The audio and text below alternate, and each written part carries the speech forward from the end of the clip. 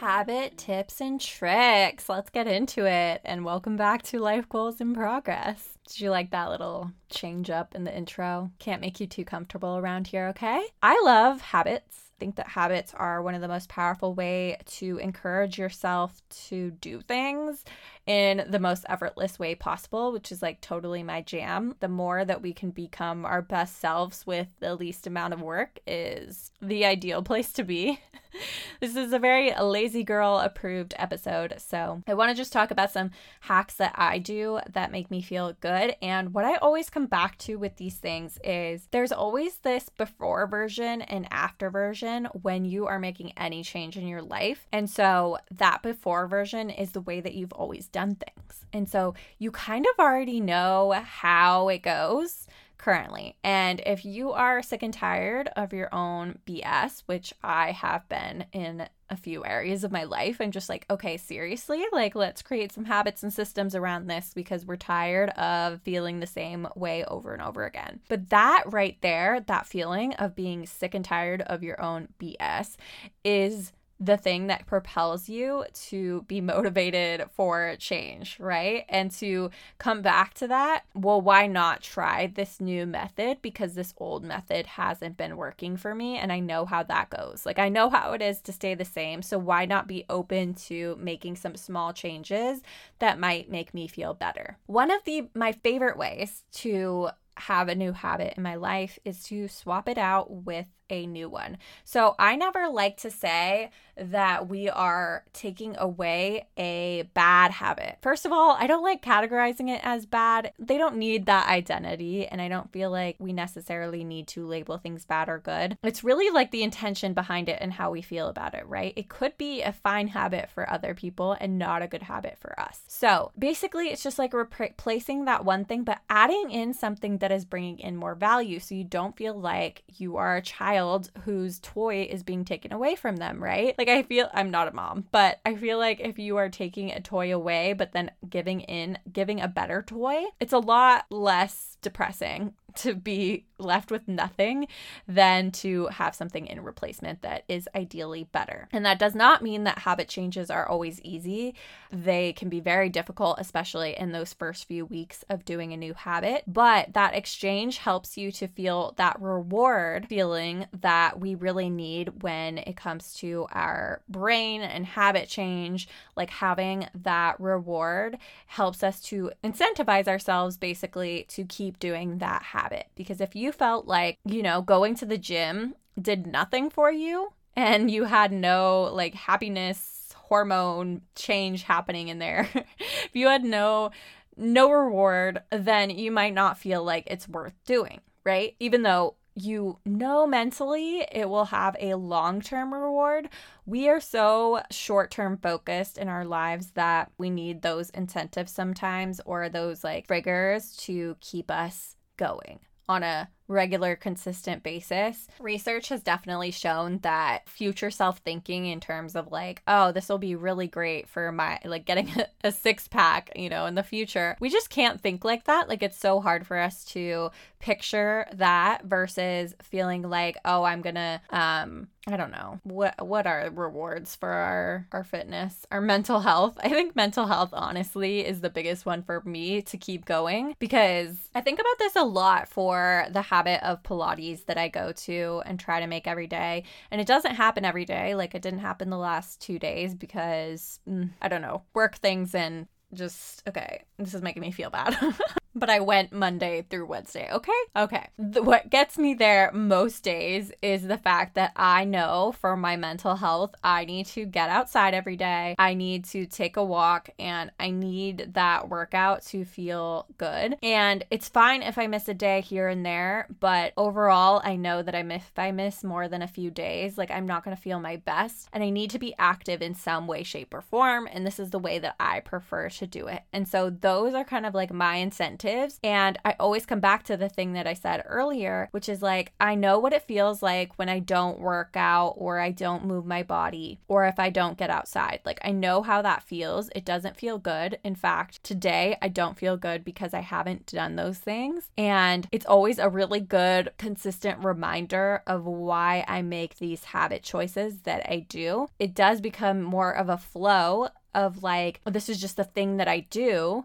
As you do it more consistently, you don't even really think about it. And there are days that I don't feel like it, that I still show up and I do the thing just because my body's so used to this certain time of me going there. And I think the last couple weeks have been a little bit off just because I have been doing new times for my gym. So it's not been as like, I don't know, as set as like 6 p.m. every single day. And ideally, that would be what my workout would look like, is like same exact time every single day. But that's just me. That's because I love habits. Does not have to work the same for you, but I think it's really powerful to have a set time and place for your activity. I think what gets in the way of a lot of people is the fact that they're just like so ambiguous about how you're going to go about doing that goal that you have for yourself. And when I had the membership for Life Goals, I remember hearing people consistently talking about the goals that they were setting and saying that, you know, they would list their goals. And I could immediately be like, I just feel like that person is not going to make this happen. And it was no judgment on them, but it was just the way that they were structuring their habits or their goals. They weren't even getting down to the habit level, right? It was just like a really big goal. Like, I'm going to post more on social media this month, or I'm going to eat healthier. And it's like, unless we're diving into our grocery list and what we're actually making that month, it's so hard to just eat healthier generally, right? Like, that is such a big goal that is like, what does that even mean, right? You have to define what these goals, these bigger picture goals look like to you.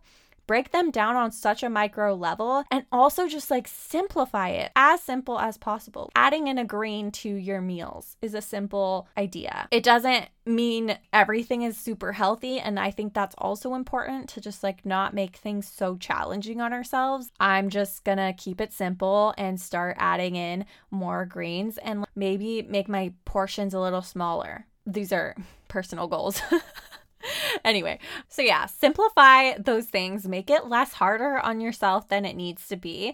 I think a lot of times what happens is when we want to make a lifestyle change, we want to change it on such a grand scale because we've been neglecting it for a while. So if we want to start working on our fitness or our health, we want to do the most extreme version of it. And I don't condone doing that, but if you need to do that for a week or so, like you need to go hardcore, fine. But always come back to something that is realistic to be consistent with. And those intense goals that you have are most likely going to be something that you do for a small period. And even if you are successful with it, it's not going to be a long-term habit that you can do consistently. So the more that you make these habits, these small tasks that you have recurring in your life, just effortlessly a part of your life, the more you're going to be able to feel put together. And something that I always come back to is the way that I feel like I'm not doing much when I'm doing habits, like little things, right? Like my picking up before bed. But when I don't do them, I'm like, oh my gosh, you know, like you just realize how put together you have been when you're a hot mess in those areas. You're just like, oh my gosh, you know, like I didn't know those little things were helping me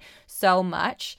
But they really were doing a lot with, again, the least amount of effort, right? I also feel like when you are able to keep things pretty like okay and not even like the best, right? Like I'm just going to keep with the cleaning example. If you're able to keep your space like relatively clean, like not perfect, but you're just picking up a little every day and you're just doing a few things to keep it good, then it makes it so much easier to get motivated to do the bigger tasks, like the deeper clean. So it's like you pick up during the week, you have like a 10-minute cleanup or whatever, and then you're more motivated because you can actually see the ground and everything is picked up and looks nice enough that you feel like going to that extra level. At least that's how I feel, because I feel like feels very overwhelming of a task when things are beyond the point of it's going to take hours to do that thing. Then I am so frustrated and just overwhelmed that I will neglect it for so much longer than if I'm just doing those little things every day to keep it at a manageable place. So in the fitness side of things, that could look like not necessarily going for a run or doing a really high intensity workout, but feeling realistically not motivated very often to do that. So it's really rare, versus like consistently doing yoga and Pilates or doing something that, or walking, right? Like just doing something that is lower impact and maybe like takes a little bit longer to see dramatic results, but you're much more likely to be consistent with that. I think that really should factor into your game plan for your lifestyle, like doing those things on a habit level that you're actually going to do and you're actually going to stick to 6 months from now. And you don't have to think about it like that, of course, but like realistically, if you're not somebody who enjoys running, like, are you going to stick with that 6 months from now? And I am not telling you that you can't. I'm just saying choose something that you are excited about doing for a good amount of time and not something that you already know when you set that habit in the first place. You're like, this will probably last a good week or two. Like, we know ourselves. We know ourselves really, really well. And again, I'm not saying that you can't prove yourself wrong. I love that. I think it's a really important part of our growth is pushing ourselves and expanding ourselves to do things we never thought ourselves possible. But sometimes that needs to be like step by step and doesn't need to be a dramatic change. But for other people, a dramatic change is just what you need in order to do that life reset, that like really push yourself and get out of a funk. So get to know whatever works for you.